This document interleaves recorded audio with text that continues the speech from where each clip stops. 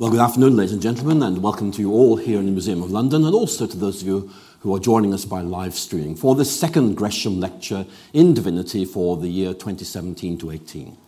And tonight we're looking at this fascinating theme of watching the heavens. What's that all about? Why might that be interestingly to a religious person? What sort of issues is this opening up?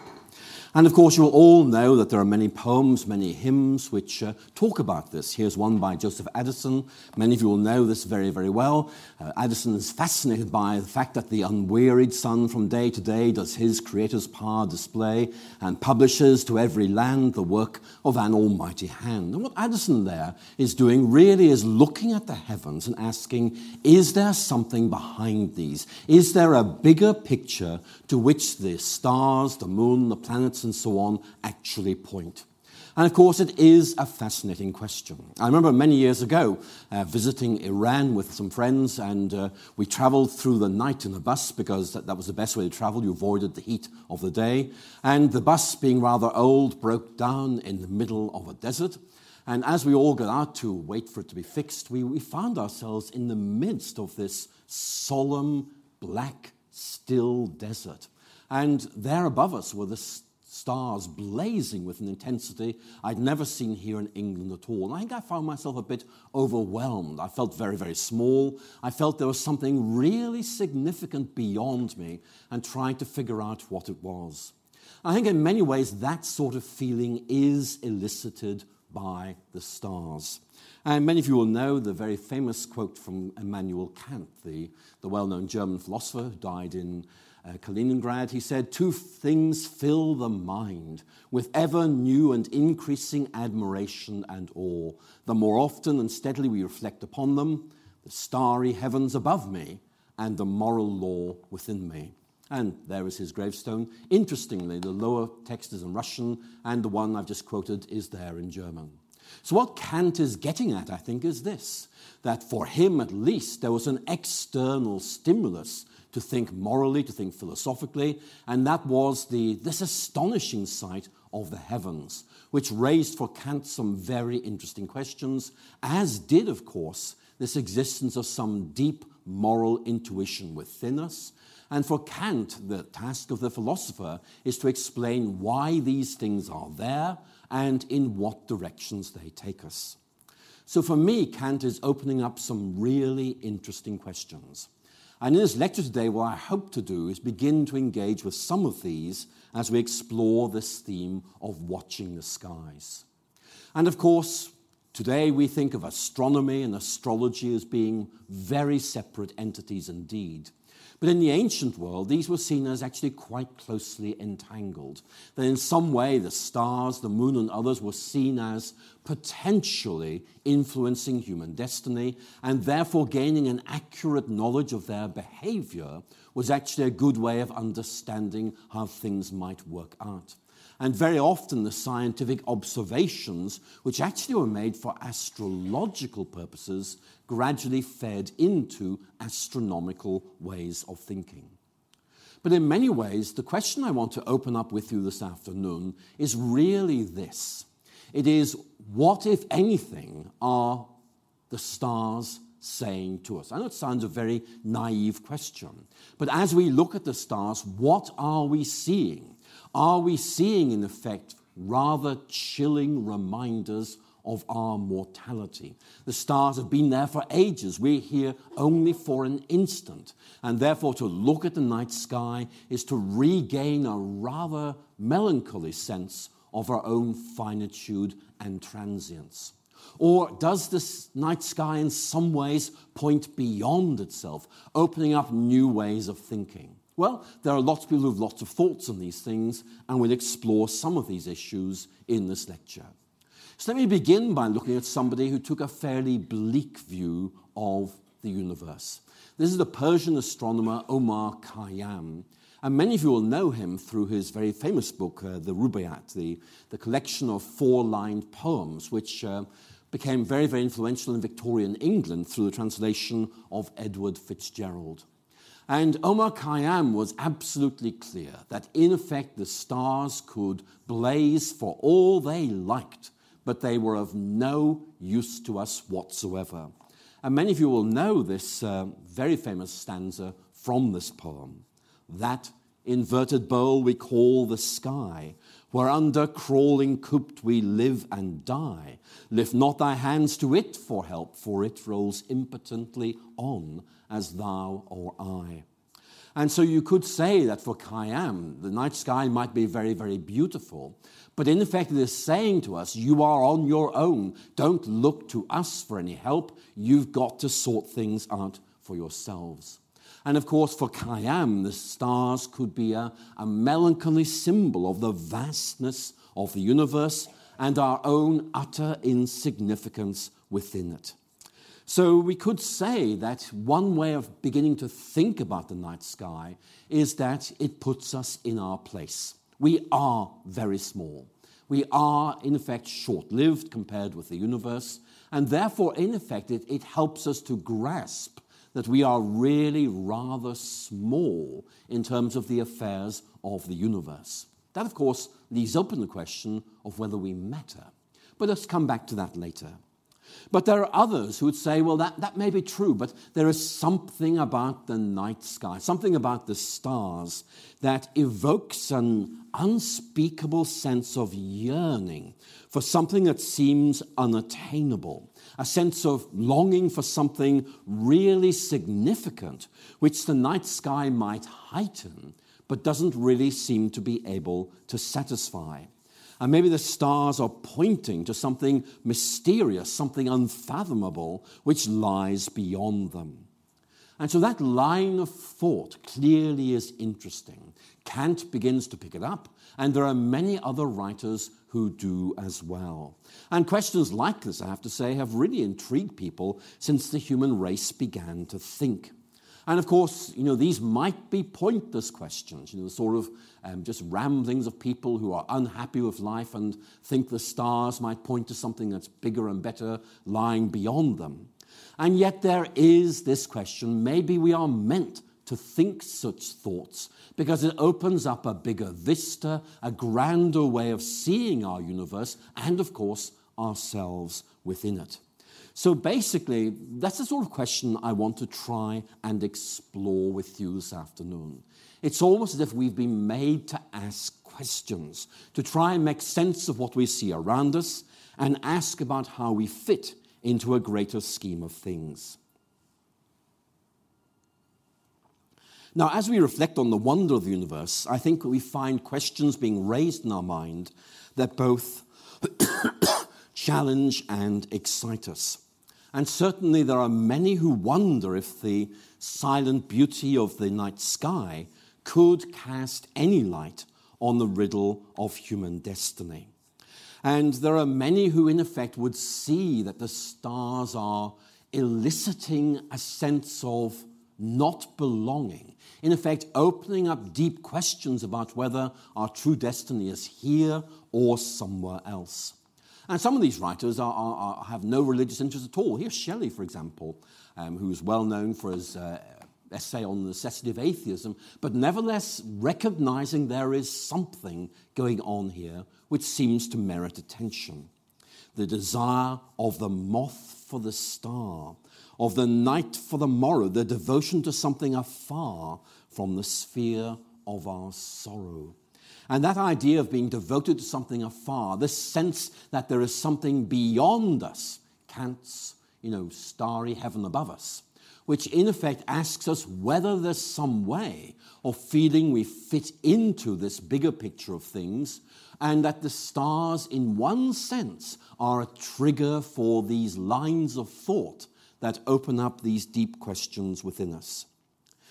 So there are many writers who have opened this up in many ways. One of the questions is, of course, whether we are, in effect, condemned to what I might call a form of naturalism. In other words, what you see is what you get. Let's admire the night sky, but let's not get carried away by the idea that it might be saying something to us or might be symbolizing something which lies beyond us, which we are meant to, in effect, follow and eventually find. But there are many writers who will, in effect, say there's something that seems to make us want to rise upwards, to ask these deeper questions. And many of you will know these words from the poet John Gillespie Magee. He was, in effect, a Second World War pilot who saw the action of rising up in a plane as almost like a symbol of the human desire to be liberated from bondage to earthly things and discovering something else. I've slipped the surly bonds of earth and danced the skies on laughter-silvered wings, put out my hand and touched the face of God. And many of you will know that Ronald Reagan actually quoted this poem in that oration marking the disaster with the Explorer spacecraft some time ago. But it's a very interesting question to ask. Might our hopes and fears, in effect, help us to slip the surly bonds of earth and discover some bigger, some better, some richer way of being, existing, which is there for us to discover? So what I'm suggesting is that one way of seeing this sense of wonder that's evoked by the starry skies or perhaps other things like a beautiful landscape or a rainbow is in effect a symbol for something that lies beyond our grasp, yet in some way we know it's there and we feel its draw, its lure, its appeal, and wonder how we can take hold of this and begin to grasp this. And Matthew Arnold had this rather nice phrase. He spoke of a wistful, soft, tearful longing. Let me give you that phrase again. A wistful, soft, tearful longing. In effect, for something we don't quite know what it is, but nevertheless we feel it is there and we feel that we are being drawn by that. And for Arnold, this misty indefiniteness, if I can use that phrase, was basically a longing to be reconnected with a bigger picture of things, be able to find our way into this bigger scheme of things and take up our rightful places. So I think there are some very interesting points that are being raised here. And let me show you a slide. This is one which many of you will have seen before. Just take a moment to look at it. It in effect, shows a man whose back parts are firmly in this world, and yet his eyes and his mind are in effect breaking through some kind of barrier into another world. Now, this is very often described in textbooks as a medieval woodcut, which shows the worldview of its age. And that does make some sense, because certainly this idea was there in the Middle Ages, this idea of hearing the music of the spheres, the deep harmonies of the universe, which we weren't able to really overhear properly from our position on Earth. And it opens up very many interesting questions. But I need to say to you that we now know this is actually a 19th century invention. It comes from a book published by Camille Flammarion in 1888 called Meteorology. And he basically himself was apprenticed once as a woodcutter and was rather good at this sort of thing. And this is one of his productions. And in effect, he's opening up a very important question for discussion. The caption that accompanies this illustration in that work reads like this: a medieval missionary relates how he found the point where the sky and the earth touch. But although this is a 19th century invention, I think you'll agree it does give us a sort of visual framework, a way of looking at things, which does raise some very interesting questions. For example, if we are embedded on this side of the picture, the earthward side of the picture, do we see what lies beyond that barrier? Is it worth seeing? Does it say anything to us at all about who we are and what we're meant to be doing? So I thought it might be a good visual aid just to leave on the screen for a while as we begin to think about these questions. So what I'm going to do is begin by going back to the great astronomical debates of the 16th and 17th century, where people tried to figure out exactly how the heavens worked, how we fitted into things.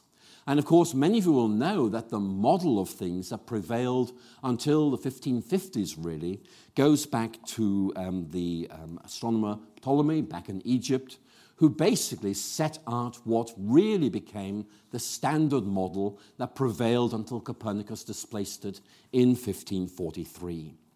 And he was writing in the first half of the 2nd century. And basically, in a very interesting work called the Almagest, Ptolemy brought together existing ideas, and these are the key themes that he laid out. First of all, the Earth is at the center of the universe. In other words, this is where things happen. This is the most important place in the universe, and around us things happen, and we're able to observe them. Because all heavenly bodies, including the sun, rotate in circular paths around the Earth. And that had to be modified. I mean, for Ptolemy, being a good Platonist, circles are the perfect two-dimensional figure, and therefore it was important philosophically that the planets and sun and moon and everything should orbit in circular orbits. But in fact, that didn't really work very well. So they kept the idea of circular orbits and in effect invented the idea of an epicycle, circular motion imposed on circular motion, which allowed you to make sense of the observational evidence. However, as time progressed, this theory came under strain. The first two assumptions remained very, very widely accepted, but the third one became increasingly cumbersome. It seemed forced and unnatural, as you had to develop increasingly complex circles within circles, and gradually people began to wonder, is there a better way of seeing this? And of course, you will know that gradually people began to think in terms of not the Earth, but the sun being the center of the system of which we are part. So in many ways, this is quite a radical departure. And the person we normally talk about in this connection is, of course, the Polish astronomer Nicholas Copernicus, who back in the early 16th century argued that, in effect, we should think of the planets and the Earth orbiting the sun. Copernicus was very clear that we could keep the moon did indeed orbit the Earth, but the Earth and all the other planets orbited the sun. And Copernicus kept this idea of circular orbits. The planets move at constant speeds in concentric circles around the sun. And the Earth, of course, in addition to rotating around the sun, also rotates on its own axis. So therefore, in effect, what we tend to think of as a sunrise, the sun, in effect, rotating around the Earth, rising above our horizon, it's actually much more the Earth rotating on its own axis, and as the Earth rotates downwards, so to speak, the sun appears to rise upwards. So Copernicus, in effect, was able to begin to give us another way of looking at things. And I think that's a very important point to emphasize. That, as many of you will know, the word theory, for example, a scientific theory, a theory is a way you look at things, the Greek word theoria, a way of seeing things. So we see things in a different way. We see the Earth not anymore as the center of all things, but rather as a planet that is orbiting the sun. We see not the sun rising, but rather the Earth rotating. The sun stays put, but as the Earth rotates, the sun appears to rise above the horizon. So it is very much a changed way of looking at things. So it's a very elegant model in many ways, but it did not work quite as well as the textbooks suggest. Certainly, if you read some rather popular textbooks, you get the impression that everybody just embraced this and said, this is wonderful. In fact, there was some hesitation because this new way of looking at things didn't actually explain the observational evidence as well as people had hoped. So one of the concerns was that there were some scientific reasons for asking whether either the model needed to be abandoned or more likely modified to make sense of things. And of course, there was some religious objection. As some people said, look, Psalm 119, verse 90, declares that God had, I quote, established the earth, and it stands still. However, basically, it was soon pointed out that that translation was bad, and really it was God established the earth, which remains firm. It's not quite the same idea. Now, the real opposition to Copernicus came from other scientists, and they were worried that actually his theory did not explain the observational evidence as neatly as Copernicus had hoped. And we need to be honest here and say that Copernicus got several things right. I mean, the main thing was he was right in saying that the planets and the Earth orbit around the sun. But he, in effect, kept two key assumptions of Ptolemy's older system. Number one, that everything rotates in circular orbits and at constant speeds. And when the mathematics was done, the observations didn't really fit what the theory was saying. But there was another concern that many began to raise, including the Danish astronomer Tycho Brahe, who basically were worried about what we call the parallax effect. Now, I'll explain to you what this is. If Copernicus's theory was right, it meant that the appearance of what we call the fixed stars should change over the period of a year. Remember, at this time, people thought the stars were quite close. So if you imagine the Earth orbiting the Sun, it's quite a wide diameter of let's say about 186 million miles. If you think about the Earth rotating around that, at one point it's 186 million miles at this side, then on the other side, surely the stars would look different from those two different perspectives. And this Danish astronomer was very concerned that we did not see this parallax effect.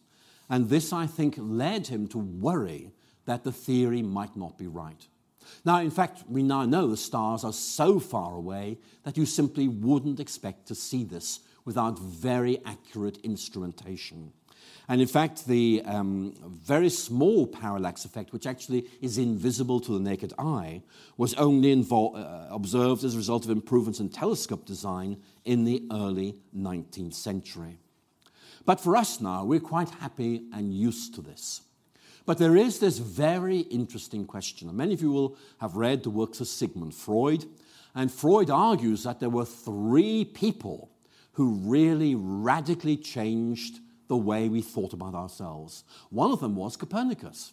After all, no longer did we stand on a ball called the Earth, which was the center of all things. We were displaced from the center. If anything now stood center of all things, it was the sun. And in effect, Freud argued that this was something that really challenged our understanding of our status in the universe. For Freud, the second person was Charles Darwin, who in effect argued that we were not quite the special creatures we thought we were, that in effect the continuity between us and animals was much greater than we thought, and that, of course, was a bit of a blow to our self-esteem. You may be wondering who the third genius who called some things into question was, and of course, for Freud, that was Freud himself, who pointed out that, as a result of a steer of this subconsciousness, we were not even in control of our own minds. But there is a point here, which is that, in effect, with this expansion of the astronomical vision of the universe, humanity has, in effect, become smaller and smaller and displaced from the center of things. And so the question is that significant, and what does it mean? So let's begin to think more about this. And I've talked a bit about Copernicus, and I'm going to talk about somebody who you probably haven't heard of. This is Heinrich Wilhelm Olbers, O-L-B-E-R-S. And there is no reason why you should have heard of this man, but writing in 1826, he asked this question: why is the sky dark at night? Now, I need to say to you that many had asked that question before him. It's there very much in the writings, for example, of Edmund Halley, after whom a comet is named. But Olbers, in effect, made this a really significant question. Because Olbers simply made the point, look, suppose the universe is uniform. Suppose there are stars regularly placed throughout the universe. Then if you move, let's say, 1 unit from the Earth, then, okay, the stars at that distance are more remote, so they're fainter. But if you draw a sphere around that point, there'll be many more stars in that sphere. So actually the paradox is that for every unit that you think of, there's a constant number of stars emitting light. So in effect, for every unit, there's the same amount of light impacting on the Earth, and therefore the sky should not be dark at night. Yet it is. And so Olbers felt we needed an explanation of why this is the case. So if you imagine that the Earth stands at the center of a series of imaginary concentric shells, each of the same thickness, then in effect the number of stars contained within that shell is proportional to the square of its radius. Yet the light received on Earth is inversely proportional to the square of distance from the star to the Earth. And as I was saying, that means there'll be a uniform illumination from the stars. So there should be brightness at night. One answer which might explain Olbers' paradox is that if the universe is expanding, then some light will be redshifted so it simply doesn't get to us with its full intensity. Or if the universe is actually quite young, then it means that some light has yet to reach us. So one answer to Olbers' paradox is that the sky is dark at night because the universe is expanding. But in 1826, they didn't know that. So the point I'm going to make is this, that one of the issues that we think about nowadays when we think of watching the night sky is, in effect, this question of being aware that the universe is expanding. What does that say to us? Certainly, this is something that people really did not expect in the 19th century. As you may know, by the end of the 19th century, there was this consensus that physics basically had sorted everything out, and that the work of the next generation was basically going to be to measure constants to the next decimal place. There was no sense that any kind of radical rethinking of our understanding of the universe would be necessary. And so we find, for example, the great Swedish physicist Arrhenius, who won the Nobel Prize for Chemistry in 1903, writing a best-selling works of 1906 called Worlds in the Making. And in this he says, here is what the contemporary scientific understanding of our universe is. And his basic argument is that we have an infinite, self-perpetuating universe without beginning and without end. And based on what he describes as a recently discovered principle of the indestructibility of energy, he argues that basically the universe is fundamentally the same today as it always has been and always will be. He writes, matter, energy, and life have only varied as to shape and position in space. They might move around a bit, but overall, there's no fundamental change within the system as a whole. So if you and I had been meeting a century ago and talking about this, that would have been the dominant scientific theory of that period. But of course, things have changed since the First World War. And particularly during the period 1900 and 1931, astronomers began to realize that things were more complicated. And I think that there are three things that really made us realize that the old way of thinking didn't really work that well. First of all, the number of stars that we could see began to rise remarkably as people began to realize the universe seemed to be a lot bigger than we had realized. And secondly, in particular, the work of Edwin Hubble, after whom, of course, the Space Telescope is named, led to the growing realization that there were other star systems beyond our galaxy. In other words, we are members of one galaxy, but there are other galaxies beyond us, these vast assemblies of stars, and that actually really made us realize that we are simply inhabitants of one galaxy when there are countless others there as well. Again, bringing home to us how really very small we are. And thirdly, the point which I made earlier, that the way these star systems beyond our galaxy were behaving suggested the universe was expanding.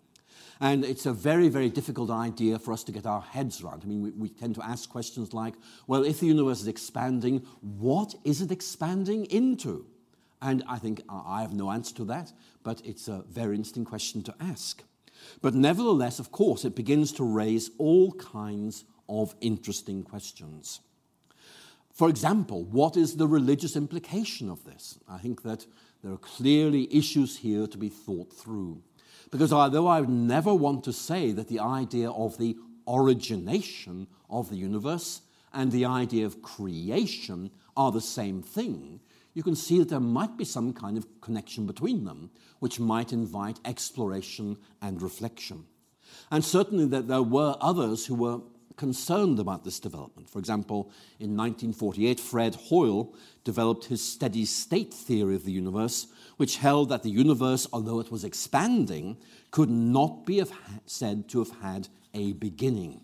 In effect, matter was continuously created in order to fill in the voids arising from cosmic expansion. But many felt that that simply wasn't good enough to do justice to the growing evidence. And of course, as you will all know, in the 1960s, things begin to move even more quickly, partly because of what's called the cosmic background radiation. In other words, the afterglow of the Big Bang. And again, as you might expect, this was discovered by accident by telephone engineers, Arno Penzias and Robert Wilson, who were trying to sort out how you could use microwaves to, in effect, communicate without the need for wires. And as they tried to communicate with another station, they found that they kept getting this irritating hiss and tried to realign their antennae so they didn't get it. And gradually they realized this hiss was coming to them from outside Earth. And as people began to reflect on this, they began to realize that, in effect, this was the afterglow of the Big Bang, a sort of heat glow at the microwave level. And certainly this really began to move people much more towards the idea of the universe having an origin. So where does this take us? What sort of idea does this open up for us? Now, you remember that one of the thoughts I was developing is, if you think about, for example, Ptolemy's model, everything orbits around the Earth. The Earth stands at the center of all things, and therefore so do we. And as a result of modern astronomy, there's been a gradual sense of displacement. To begin with, we're displaced from the center of the solar system. Then the solar system becomes simply one element, one star with its planets in the midst of a vast galaxy. And then we discover there are other galaxies beyond this. So in effect, we begin to realize we are very small indeed. So it does, I think, bring home to us why so many of us wonder, is there some bigger picture which helps us cope with that smallness, and in effect says, well, you may be small, but nonetheless you are significant. And that, I think, is an important point. So let me go back to that point I made about the Big Bang. How does that relate to, for example, a Christian understanding of creation? I think I need to say to you that the Christian narrative of creation and the scientific narrative about the origins of the universe are not identical. You can't just superimpose them and say these are the same things. They're not. They're different. They've got different angle of approaches. They've got different points of focus. But there clearly is some possibility for dialogue or even possibly convergence. And certainly we can begin, I think, to say that some very interesting questions have been opened up. And while the scientific narrative of the origins of the universe are not the same as a Christian narrative of creation, you could say that they might be entwined with each other, like, for example, the double helix of the DNA molecule. So the main point I want to make here is that we might think of having two different maps to begin to impose on what we now know of the heavens. I think all of us are very used to the idea of using multiple maps. The philosopher Mary Midgley just says, look, for every area of human inquiry, we have to get used to the idea we use different toolkits and multiple maps. So to give you an example of this, let's think of a very famous event in Roman history, which basically is Caesar crossing the Rubicon with an army, and in doing so, provoking a political crisis in Rome. And what I want to say to you is you can perhaps think of there being two maps here. There's a physical map in which, in effect, Caesar takes an army, moves south from the Alps towards Rome, and at one point they cross a river called the Rubicon. And those of you who've seen photographs of the Rubicon will know it's not exactly a big river.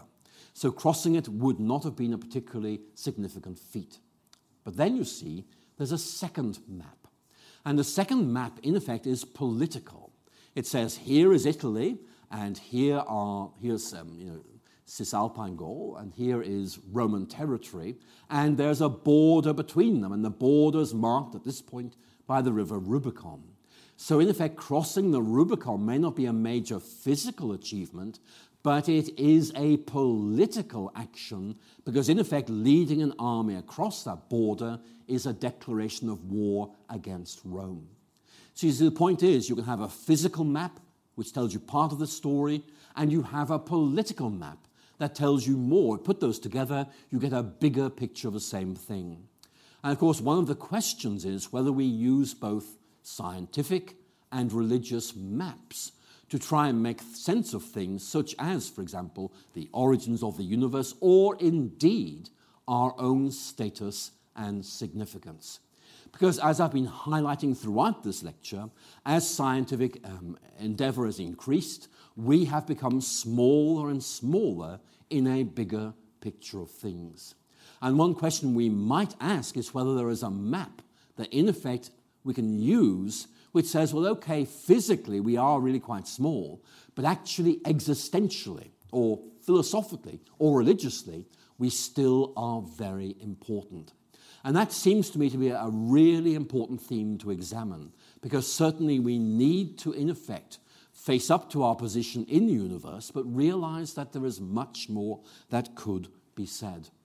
And of course, if I had time, I would talk, for example, about the idea of humanity as being created, the idea that this entails some kind of special relationship with God, and therefore, although we are small, we are loved and special, and that enables us to cope with some of the problems of living in this complex universe. But I want to move on now and look at some lines of poetry by John Keats.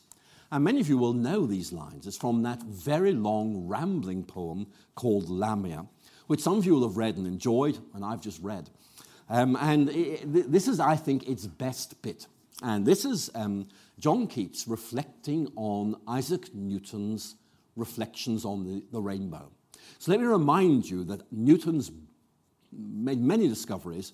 One of them was, if you pass a beam of white light through a prism, then the light gets broken up into its constituent colors: red, orange, yellow, green, blue, indigo, and violet. And Newton simply said that seems to be the same optical process that we see in a rainbow. And so at one level you could say that Newton had explained the rainbow as an optical phenomenon. And Keats here is expressing concern about this. And what I want to reflect with you is whether this is a real concern, or whether it's an exaggerated concern, or whether he's just completely missed the point and there's nothing for us to think about here at all. Let me read it to you. You probably know this very well anyway. Do not all charms fly at the mere touch of cold philosophy? There was an awful rainbow once in heaven. We know her woof, her texture. She is given in the dull catalogue of common things. Philosophy will clip an angel's wings. And it's a well-known line. And in many ways, what Keats is saying is something like this. He's talking about philosophy, and he really means natural philosophy. In effect, what we might now call natural science. And what Keats is worried about is that this is cold, impersonal. It dissects nature. It stops nature being special. And his concern here is that this, in effect, means that we live in a world which is simply no longer special, perhaps even beautiful. And he uses the rainbow as an example. There was an awful here in the sense of full of awe, awe-inspiring, not horrible. There was an awful rainbow once in heaven, and now, in effect, we've taken it to bits and reduced it. Look at this phrase, the dull catalogue of common things. And you know, what Keats is worried about is look, science takes things to bits. And you're left with this rather dull collection of bits and pieces. And what Keats is looking for is someone who will be allowed to take things to bits, but then put them back together again so you can appreciate them even more. And that's the line at the end that I think is really interesting. Philosophy will clip an angel's wings. What does that mean? I think it means something like this. What I think Keats is worrying about is that a very reductionist scientific approach to nature or to human beings, in effect, reduces us to our physical components and prevents us from rising up and seeing a bigger picture.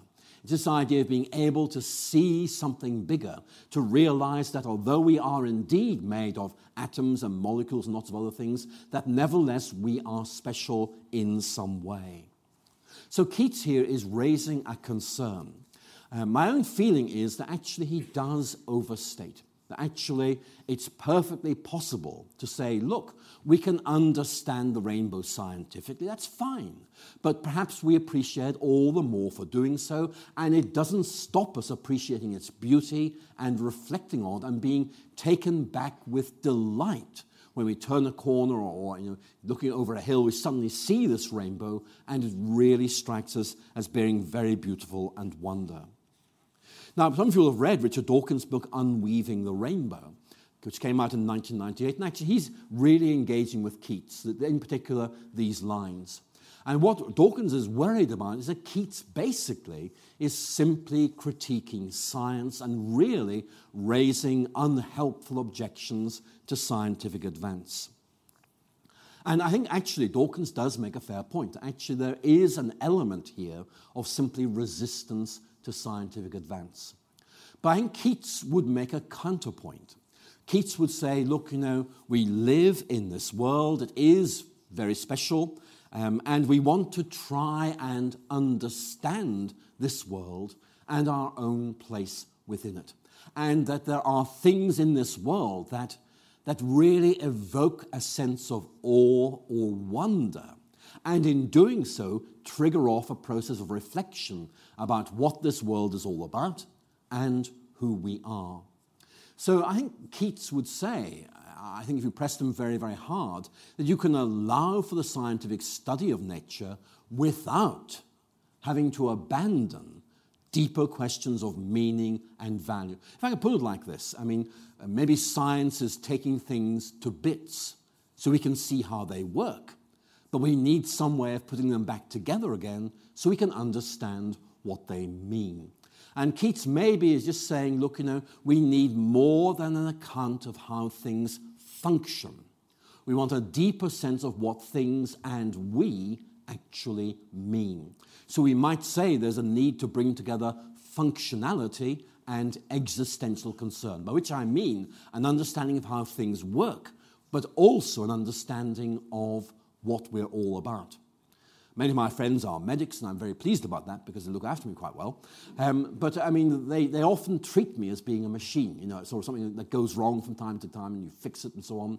I don't mind being treated as a machine like that, but you and I actually are more than that. We're more than a piece of physical and biological and biochemical machinery. We're individuals who think about who we are and what our place in the greater scheme of things is.